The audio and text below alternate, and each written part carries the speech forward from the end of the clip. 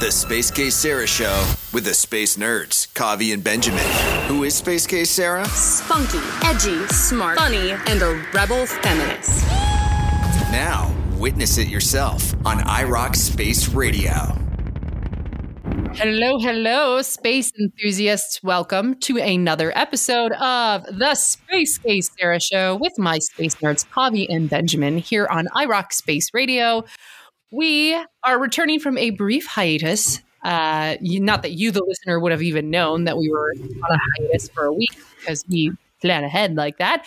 But our friend and colleague and dive buddy, Kavi, just got back from a dive trip. So welcome back. Welcome back, Kavi. Yes, he says. It's nice to be back here above the surface. Yes. Yep. You shared some pictures of the wonderful logo under the water, which I appreciate so very That was much. awesome. Was it turtles all the way down? Did you see? There was not a single damn turtle, and I am so disappointed. No. I was looking out for them. Take that, flat earthers. He looked. It just means I have to dive again soon because some other people who I know went diving around the same time, and they saw bunches of turtles, hordes of turtles, clusters of turtles, and nothing. Maybe the turtles me. just don't like you. I'm It just, could be. they were like, gaggle. ew, that man from the flock. land down under. A school, a murder. of There was turtles. one point. There was one point where the dive master thought that he saw a shark, a reef shark, because he's doing this whole, hand signal. It's scuba diving for people listening at home. Right. It's all hand signals, and so it's this kind of like a hand straight up on your head, and he's doing this hand signal, and I'm right behind him, and he's doing this. I'm like, okay, calm your breathing, don't freak out. Over there in the distance, I see this kind of elongated white blur. So it ended up just being a piece of coral. It was one piece of coral, and I was so excited. So no sharks, no turtles, lots of fishies, lots of swimming. Sure. But yeah, it was fun. Well, I'm glad to hear, Nice. though, that you're saying that you were maybe excited to see a shark, because I know that when Yeah. you moved to Australia, you were a little nervous about diving for shark, purposes. So way to go. Way to face those fears. I built my way up. There was some sharks that I saw on my first dive in Australia called Port Jackson sharks, and they're kind of like, the baby shark song. They're like Grandpa Shark. They're kind of like a little bit smaller, brown, shrivelly. They look like they probably have, blunted dentures rather than sharp teeth. So I was fine with those. So I'm Like the Bunny Hill of shark spotting, right? It's like the lowest level to spot a shark. something like that. Well, anyway, welcome Benjamin, who had a bit of technical difficulties at the beginning jumping in here, but we're glad to have you with us.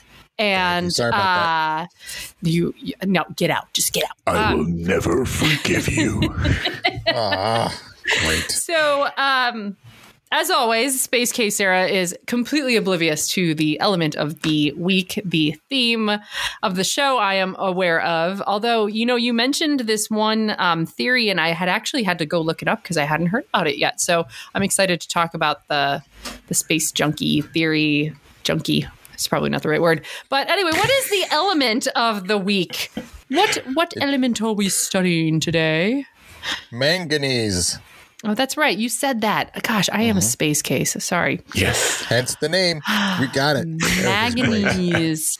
And so I guess fun fact science. Take it away.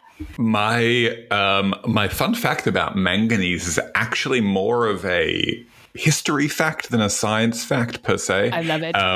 It was the fact that manganese or manganese dioxide is the main kind of compound that was used to do all those crazy cave drawings in the south of France that they found that are like, I think love the oldest that ones are like story, 30,000 years old, but the famous ones from Lascaux in southwest France are like 17,000 years old. And they found around these caves these giant blocks of pyrolusite or manganese dioxide, these like kind of thick black blocks that were used for these cave paintings. And supposedly they were also used for fire starting. But yeah, that was just kind of cool to me to like the fact that we can identify like basically like what the tools, what the paint of these ancient ancestors was. So Yeah. that's my fun fact.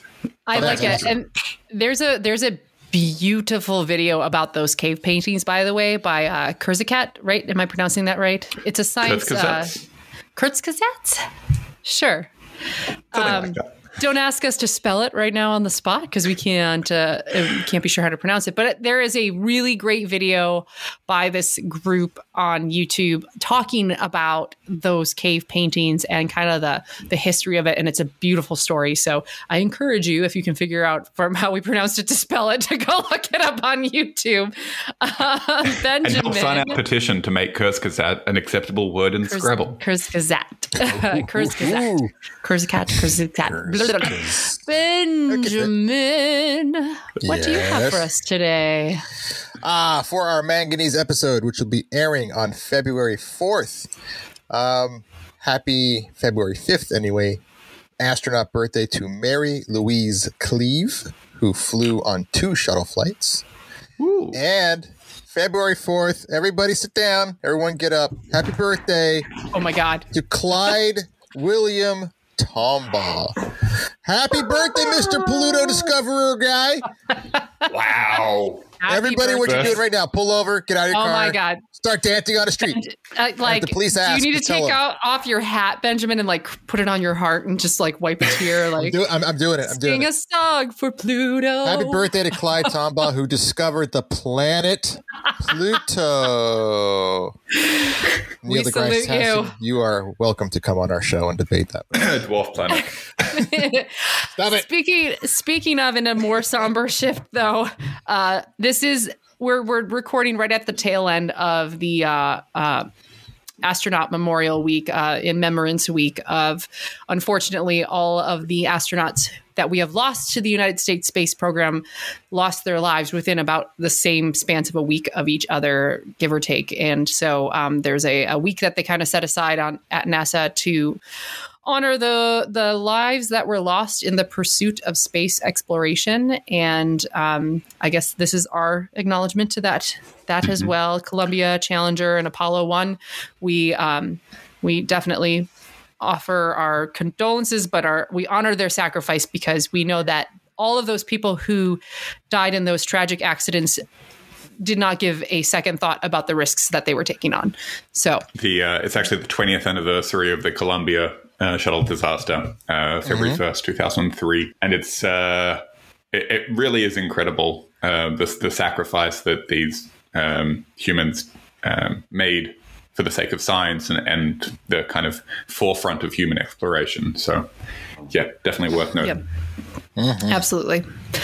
Absolutely. So, we're going to talk about essentially space debris, our space pollution. That's what we're going to talk about today, because there are so many things that I didn't even really realize. There's a lot of people doing some work on trying to figure out what are the long-term consequences of us polluting our upper atmosphere, planetary spaces. So I had just actually had a super specific advertisement on my Instagram not too long ago from a company who makes these customized projector globes, and you can, program them to do a multitude of things. And one of the things in the demo, though, that they showed was the accumulation, those dots of space debris and how much it starts building up. And it's truly staggering when you think about the first thing we sent up, Sputnik.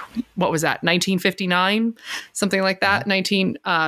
And now the amount of space junk, if you actually saw it graphed around the planet, you're kind of I can't even see a continent in its entirety. It's just bah, bah, bah, bah, bah, bah. It's the Earth has chickenpox severely.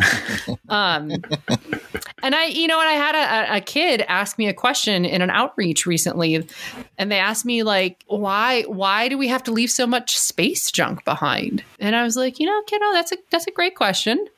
There's just really no solution, right? I mean, we didn't really come up with a plan when they first started launching stuff into space. I don't think that they realized how out of hand this was going to get.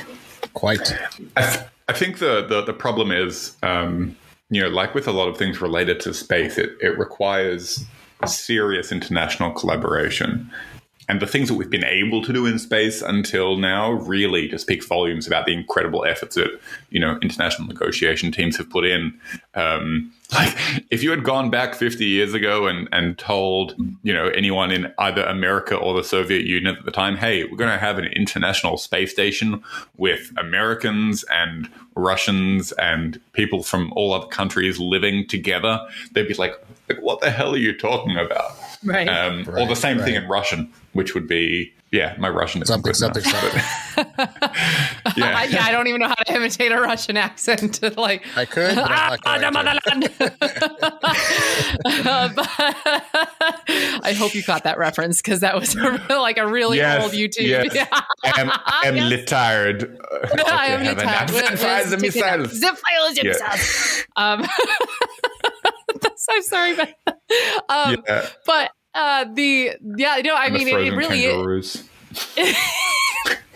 This is where we need a spot on our website to reference all the things we're referencing. We should. Oh God, it's like OG YouTube viral. I would have to say I am a product of my time, and I was in college when YouTube and Facebook came out. So like, I know I'm an elder millennial. I know the legends of yore, but space junk. Keeping on topic here. Right. That's a topic? Right. We have a theme sometimes. What? We stick to it sometimes.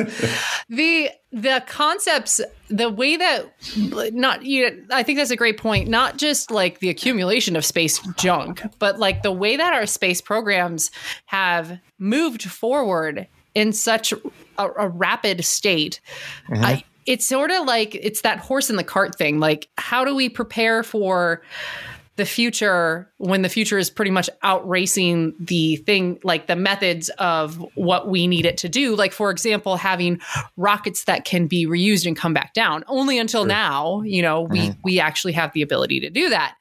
And I would say, though, that that's something that probably should have been around by the Apollo era, shuttle era for sure. Right. But we weren't there yet. Humanity's always kind of like that with technology, right? Where we're kind of sprinting before we can crawl and, tripping over ourselves as we go and not really being aware about the other people who are trying to do similar things around us. And so it's kind of like now we can turn around and say, we should have done that in a much more responsible way. And at the time it was like, we have to beat the Russians. We got to get up there.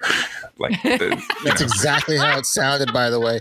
That was recording. Yeah. That wasn't it was a recording. An accent. Wow. That stereotyped my entire country. That was fantastic. Can we hear your Russian now? So that was American. Oh gosh. Oh my God. Okay. I'm gonna cut us off. First of all, as a reminder, we are all on social media. Why you would want to follow us, I'm not entirely sure. But we're all on social media. We're adorable. I'm Space Case Sarah. You can find me as such on Instagram, TikTok, Twitter, all of the platforms. Gentlemen, introduce yourselves. Benjamin, why don't you start? Hi, I'm Benjamin from Science Actually. You can find me at scienceactually.com or Facebook or Twitter or Instagram or TikTok. Just look for Science Actually. There's quite the emphasis on the T syllable. Twitter. Yes, I'm on the tweets. Rose. You can find me also on the tweets. Fun Fact Science with Covey on Twitter, Facebook, Instagram, TikTok, all the good time wasters. You can find me there saying silly things, posting silly things, and occasionally doing science-related things. Science, which, by the way, this gentleman got accepted into a PhD program, so congratulations. How you doing, Doc? Hey, Doc. You are more legitimate scientist than us here. So, than me. But yet he's like, I post memes. It's great. We love it. We are also representing iRock Space Radio, whether you are listening to us on the station, which we greatly appreciate if you are doing so, or listening to this as a podcast after the fact. please do not forget to head over to the iRock Space Radio's website where you can sign up for a crew club, get a sweet free t-shirt. We have hats for sale, and we have other shows for you to check out. So go be our guest and explore the universe of iRock Space Radio. Be our guest. Be our guest. Be our guest. We're going to take a break and we'll come back with a musical number. And so you are listening to the Space Case Sarah Show with my space nerds, Kavi and Benjamin, here on iRock Space Radio. Start, man. Welcome back to the Space Case Sarah Show, where the battle of who gets back into the recording studio continues on, and I don't think these two will ever stop fighting, akin to Step Brothers, where it's like, did you touch my drum set? Touch my drum set! Touch your drum set! We are also trying to stay on task because Kavi has a firm cutoff. He's got to leave at a certain time. So we were all just commenting how we're all quite tired. So if this episode's a bit silly, we all need some caffeine of some because our other episodes were dead serious. Yeah, we're Absolutely. we're very professional. Yeah. Shh, we're professionals. We're professionals. Oh, I was going to say something and I can't remember. So let me just. Okay, so let me ask. Okay, remind me what you guys were talking about with this. Is it like a theory or something like that? But the space junk theory, the syndrome. It's Kessler syndrome. So Donald Kessler was he was a scientist at NASA. I want to say in 1978, roughly, he wrote this paper basically talking about the potential impacts of orbital debris, right? Because, we're always launching things like you mentioned in the previous segment. Now we've just started, over the past less than a decade, launching and returning the rockets and reusing at least part of them. But it used to be kind of, part of it burdens up on reentry, part of it, crashes back into the ocean, and, whatever bits end up floating around in space. It is what it is, kind of. And so Kessler syndrome was basically Donald Kessler saying, well, maybe we should not do that, and maybe we should think about the potential impacts of having all of these bits of junk floating around space.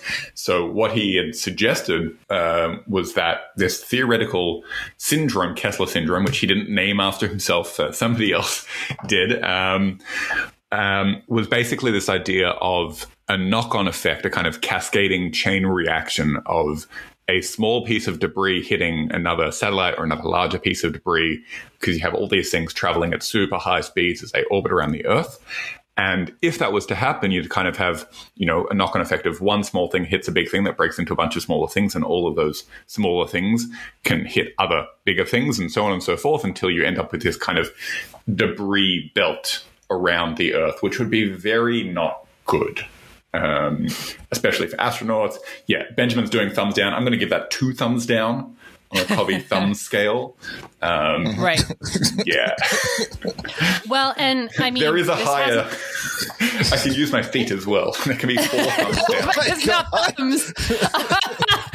But so the thing about it is that we do have problems. It hasn't come to this belt issue so far, but the ISS has had multiple near misses and issues.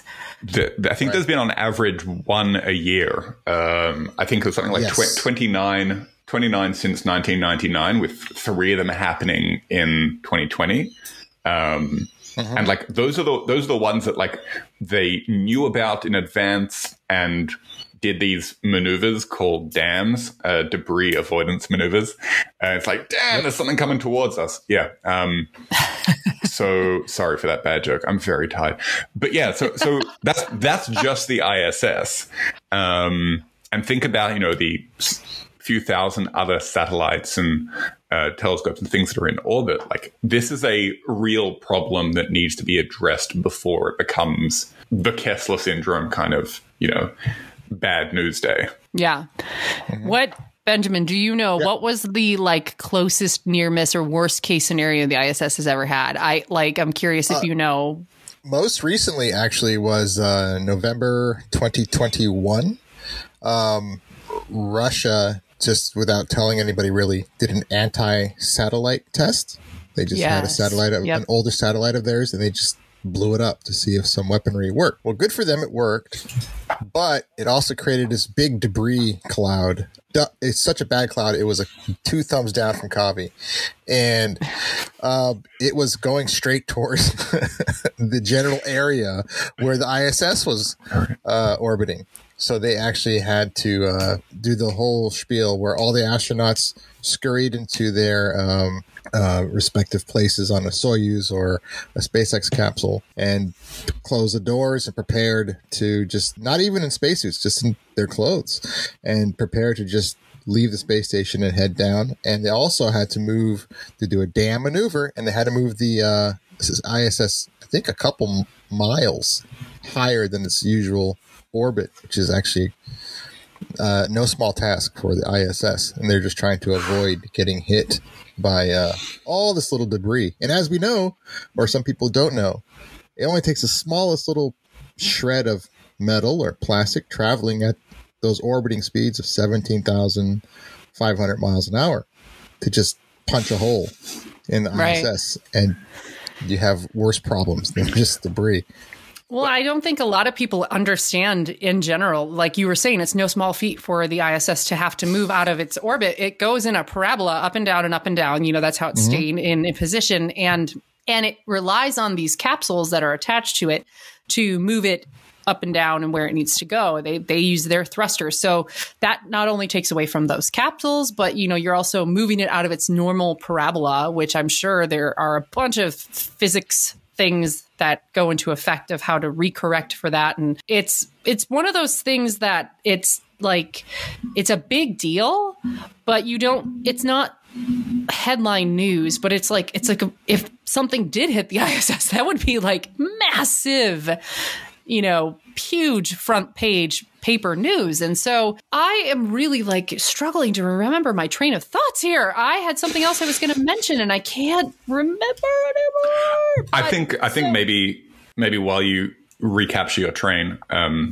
useful analogy, choo-choo, the train. A useful like thought experiment to think about for people to really understand this is like, think about somebody like having like a soccer ball, and if they like throw that soccer ball at you, it might be annoying, but like how hard could they really throw it for it to do some damage? It probably wouldn't. Same thing if they were throwing a bullet at you. If they're just throwing the bullet, it won't actually do anything to you, right? But when a bullet is launched from a gun and it leaves the gun at 300 meters per second around the speed of sound, it can do damage, needless to say. And it's the same thing if you have even, something bullet sized. There are roughly 500,000 bullet sized pieces of debris floating around Earth. You can take something that size and it's moving not at 300 meters a second, but around 7,000 meters per second. So think about the damage. It's like you basically have this ocean. That's what we have currently of debris, of this, these tiny debris that's very difficult to track. So there are about 30,000 bigger objects that we can track, but these smaller ones, the situation's only getting worse and worse. So the Space Surveillance Network currently tracks 27,000 pieces of space debris, softball size or bigger. Mm-hmm. Wow. And there's possibly up to, like Kavi said, 1 million pieces smaller than a centimeter. And that's still fast enough and hard enough to cause bullet type damage. So this is why it was so alarming and concerning when very recently the one Soyuz capsule had a malfunction, was spewing out, like, I don't remember if they determined it was fuel or if it was coolant or something like that.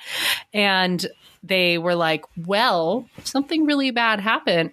There's not enough, basically not enough seats on the lifeboats if something bad were to go wrong. And it definitely is. It's a major concern, and it's only going to keep getting worse as we, keep sending commercial satellites, different things up into space. And so I know we're mentioning these countries, and I don't mean for it to be political, but like when Russia blew that up, and then when China has these rockets that come back down uncontrolled, we definitely don't have an international good standard of conduct between some of these other countries where they're just kind of like, we'll see where it lands. Woo! And the odds, right. So there's a lot of space in space. And when a rocket comes back down uncontrolled, there's a lot of ocean on planet Earth. So statistically, the odds are in your favor.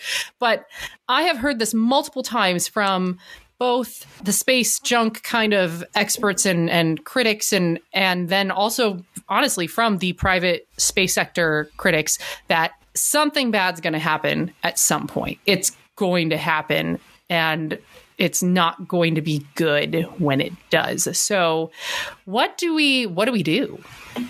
Like, what do we do? There are a couple projects that Japan is working on, and the European Space Agency is working on to try to clean up some debris. Japan has something very cleverly named project called the Remove Debris Project.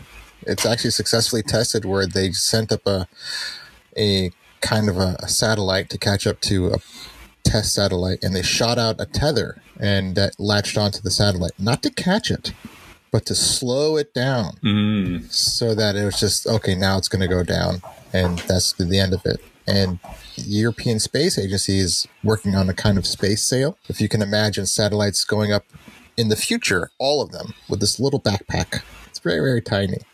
And then when the end of their use comes about, it'll unfurl a big solar sail that would just slow them down, and they just calm down. So there's a couple things that are being worked on, but not nearly enough to really, vacuum clean up. Probably outpace the junk to clean up ratio. I feel this on a very personal level with having 2 children in my home. It's it's sort of like raking in a hurricane. That's what it feels like.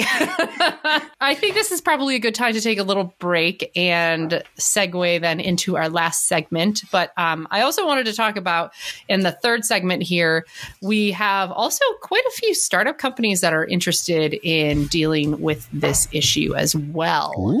Not just startups, but also established space companies that are looking into dealing with this as well. And so I think that is a great sort of looking forward into segment 3 of problem solving. So if Northrop could come and clean my house, that'd be great. But until then, I guess I'll just have to deal with it. So I don't know, I'm so tired. I'm like struggling with my words here. Are listening to. So yes. So we're going to take a break. Sarah Show. The Space Case Sarah Show. You are listening to the Space Case Sarah Show with the Space Nerds, Kavi and Benjamin, here on iRock Space Radio. Welcome back to the Space Case Sarah Show with my Space Nerds, Kavi and Benjamin, here on iRock Space Radio. Hello. Before we even get back into our conversation, I do want to thank our listeners who have been downloading our podcast on all of the platforms. We are extremely flattered and overwhelmed by your support. And so if you're listening on said podcast, these guys are just trying to make me laugh. We are just so thrilled that you can now listen to it on your own, because we realize that not everyone is in a convenient time zone to always listen at the time that it airs on the station. But please don't forget about the station. So make sure you're also checking out iRock Space Radio. So we have a Lego Baby Yoda. I thought you don't really like Star Wars, though. I didn't know. Said that. Okay. Oh, okay. I actually had to just mute myself right now. My kids are watching the Lego movie, and my son comes barreling in, and he's like, "Mom, they had the ship from Star Wars with Chewbacca," and I don't think you remember the name Millennium Falcon. So I'm a bad parent. What's the name of the astronaut from the Lego movie? I've never Ben. Thank you. Well, you would know that, and it would be after your name. You would know that. But we're going to continue a conversation about space junk. It's a problem. Do you know what I referenced there, too? I was thinking space pants. Space pants. I was right. am wearing space pants. We've made like 4 references in this show. There is a great SNL skit with the guy who plays Tyrion. Yeah. Yes. And he's like Peter Dinklage. Yes. Peter Dinklage. And he's like, when I say space, you say pants. Space pants. Oh, yeah. That's the greatest. Now we're doing it for space junk. No, is everyone up to speed? All you listeners out there, are you all up to speed now? Space junk. Not space junk in your pants, just space junk. Okay. For the remaining 3 listeners who we didn't lose when we were quoting the end of the world skit, those last 3 just left. Please turn off the light and shut the door behind you. I hope my parents aren't listening. There's a problem with space junk, and there's a lot of it out there. And it has become a problem for the ISS. Mm-hmm. But, kind of remarkably, there has not really been any accidents as so far. The statistical odds of, say, like a SpaceX rocket hitting something is probably pretty slim, but could happen. I don't know. Actually, SpaceX is very quickly becoming on its way to be the leader in space pollution. It's perfect. It's already beat out a couple countries. I think the total number of satellites that aren't SpaceX are roughly equal to the total number of Starlink satellites that have been launched. Right. So this brings up another valid point about space junk from an astronomer's perspective. These satellites, and the satellites, I'm not saying that like Starlink satellites are junk per se, but there is a lot of disgruntled astronomers out there now that when they're doing these long exposure photography things, you just see constantly just these streaks of just, satellites or things up there in the night sky. And so I know that there's a good chunk of astronomers who are a little bit bitter about all the stuff that we've been throwing up there. I mean, I have thoughts on that. It's a real thing. It is. It is. So I think the way that people like Elon Musk and other supporters of Starlink justify it is that they talk about how these satellites move so quickly across the frame that when you average out the image over however long the integration time is for, however long you're catching photons to make the image, you barely see it. But the problem is, especially for, deep sky astrophotography and astronomy, is that sometimes we're looking for events that happen on very short timescales. And so we might need to be looking at an individual frame, an individual exposure of a short period of time, and having that light reflected from the sun by the Starlink satellite, or having radio interference generated by the Starlink satellite, can be the difference between making a positive detection or not. And I don't see it being worth it. Do you know what I mean? You don't see the cost. I don't see the benefits of having a mega constellation of 40,000 satellites outweigh the detriments in terms of even just purely the impact on astronomy. But like once you consider Kessler syndrome, right? Like currently there's on the order of, I think, 6,000 or 7,000 satellites in total. So like multiply that number by 6 or 7 and think about how much more, if we're talking now already about these enormous debris fields that we already have of, tiny particles that we can't even track. So imagine how much worse it could get. And I just think it's playing with fire, and I don't see the benefits being worth those risks. That's just my personal opinion. Interesting. Yeah. No. I don't. I see like both sides of the argument, because on the flip side of the coin, and I didn't expect this conversation to go this way, but I'm gonna do it. I see the benefit of them, though, is giving internet access to parts of the world that have never been able to get that before. And from a humanitarian's perspective, that's, information and access to the internet is getting up there as essential as like clean water. I mean, yes, but also no. Like you don't see like the people who I've heard that argument. That was the first thing. Like initially when I heard about Starlink, I thought it was a wonderful idea for that exact reason. But the problem is practically that's not what's happening. That those aren't the people who are using Starlink. People who are using Starlink are, people who have private jets or yachts or people who live in remote places, not, communities in sub-Saharan Africa who don't have access to fiber optics cables. And I think also when you consider the fact that it's possible to cover the Earth in a coverage sense with far fewer satellites. So you can, I think there was a plan for like 650 in a mega constellation for the company OneWeb. It's like there's a way to do this that isn't just throwing 40,000 satellites into orbit, that can have these same humanitarian benefits with taking less of a risk. Sure. Benjamin, what are your thoughts? No, I'm not. I'm listening. I agree with Kavi that as far as the visual pollution is making it hard to see things, SpaceX is aware of it, and they are starting to paint all their satellites much, much, much, much darker so they can't be seen too easily. But that's not enough. And I agree with Kavi. It's not. There's SpaceX has its vision of covering the sky with its satellite constellations, but so do other companies, and they're not going to work together and say, let's just use just the one satellite. No, that we're going to have ours. You'll have yours. They'll have theirs. And so they're just going to keep throwing things up there, and it's getting cheaper. It's getting insanely cheaper, and the technology is improving that the things that you set up can be much, much, much smaller and last much, much, much longer. So it's just, it's nothing. Right. That's always kind of that's sort of the crux of like technology, right? Because I'm sure that there are most of those like first generation Starlink satellites are probably, even sometimes they send up a batch and half of them like get hit by a solar flare and then they're done. So there, I'm sure there is a lot of that space debris responsible also for that. Like, oh, we built and designed this idea, this concept, fling it out to space. Oh, look, the technology improved. We can send something else now that does it even better. That's defunct.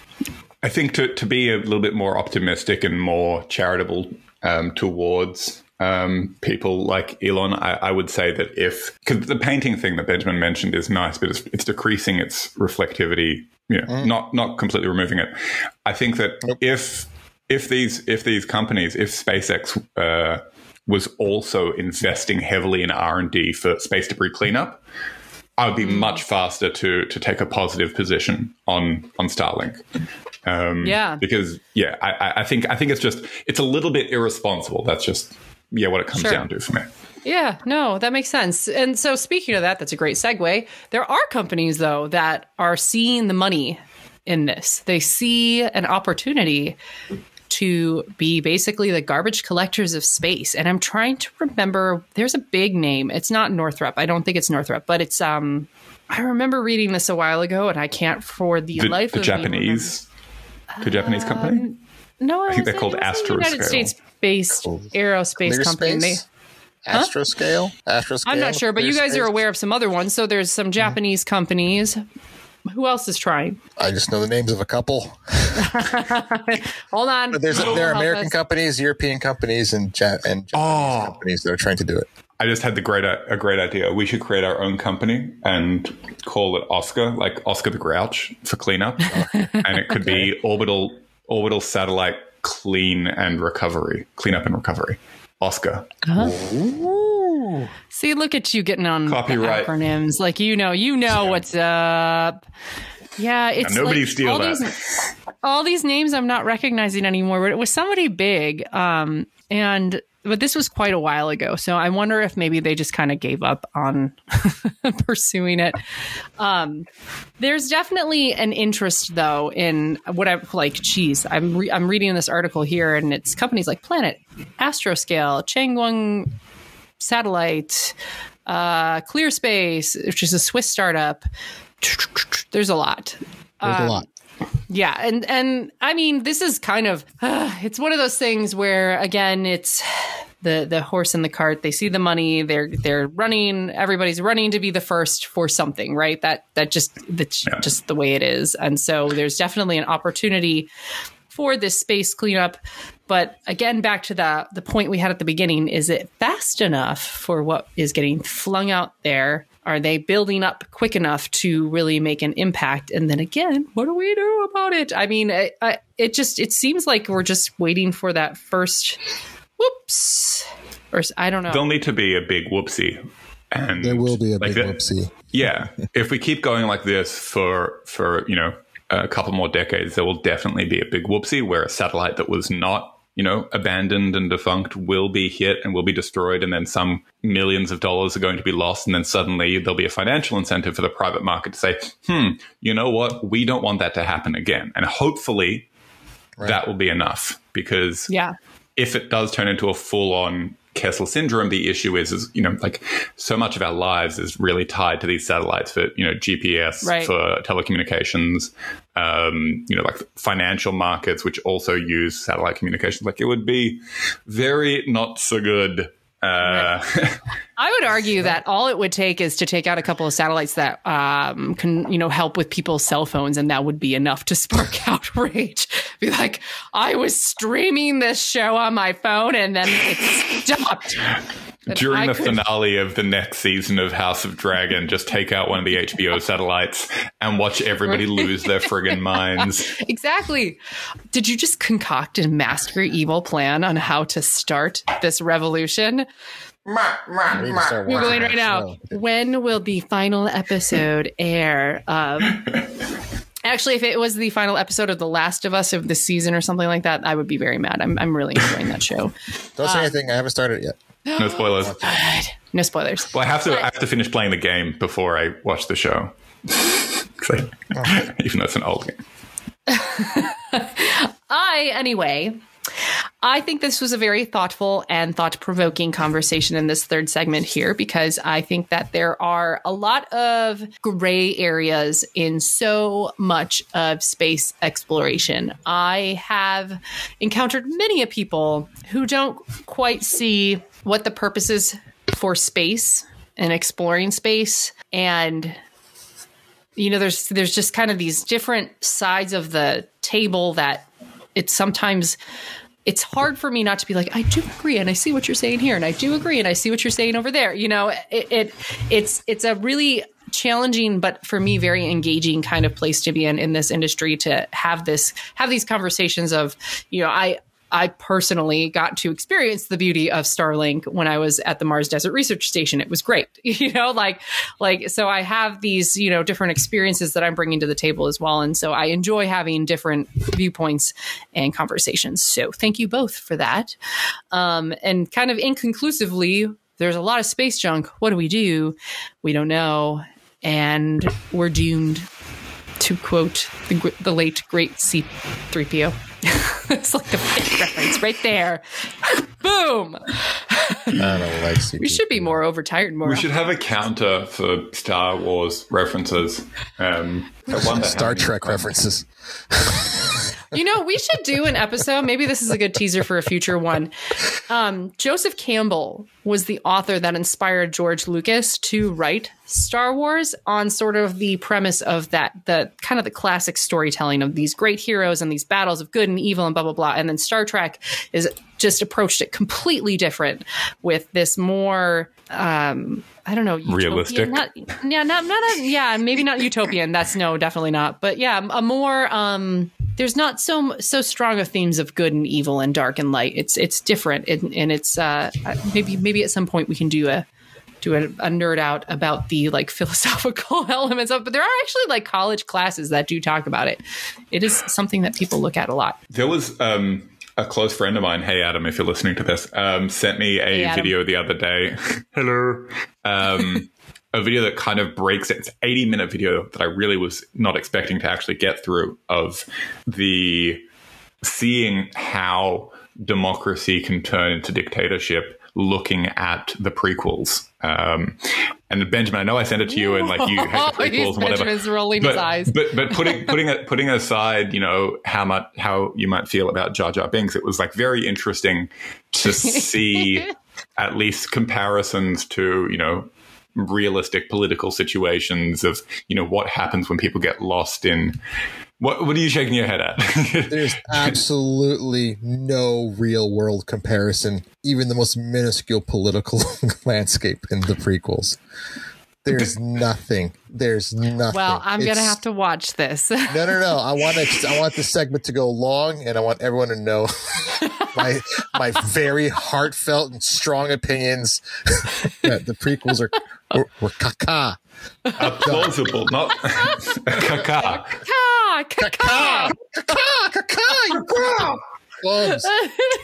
Go find your emotional all my support. close personal friends, including my brother-in-law who work at Lucasfilm. That was real nice. That was a good movie you made. I liked it. Everyone else is listening. We're so sorry. We're so sorry. Oh God. For listening to this episode of the Space Case Sarah Show. As always, a reminder, follow us all on social media. Yes, we are this ridiculous in real life. This is not just for a show. What? This is us. And so follow us on social media. You can also find us on iRock Space Radio's website, where you can find links to the podcast. Go find other nonsense that we've done, and thank you again for being listeners to the Space Case Sarah Show. So tune in next week. I don't know exactly if that will be the theme next week, but tune in next week to hear more references and nonsense. You have been listening to the Space Case Sarah Show with the Space Nerds Kavi and Benjamin here on iRock Space Radio. You've been listening to the Space Case Sarah Show with the Space Nerds, Kavi and Benjamin, a production of iRock Space Radio. Go to iRockSpaceRadio.com for more.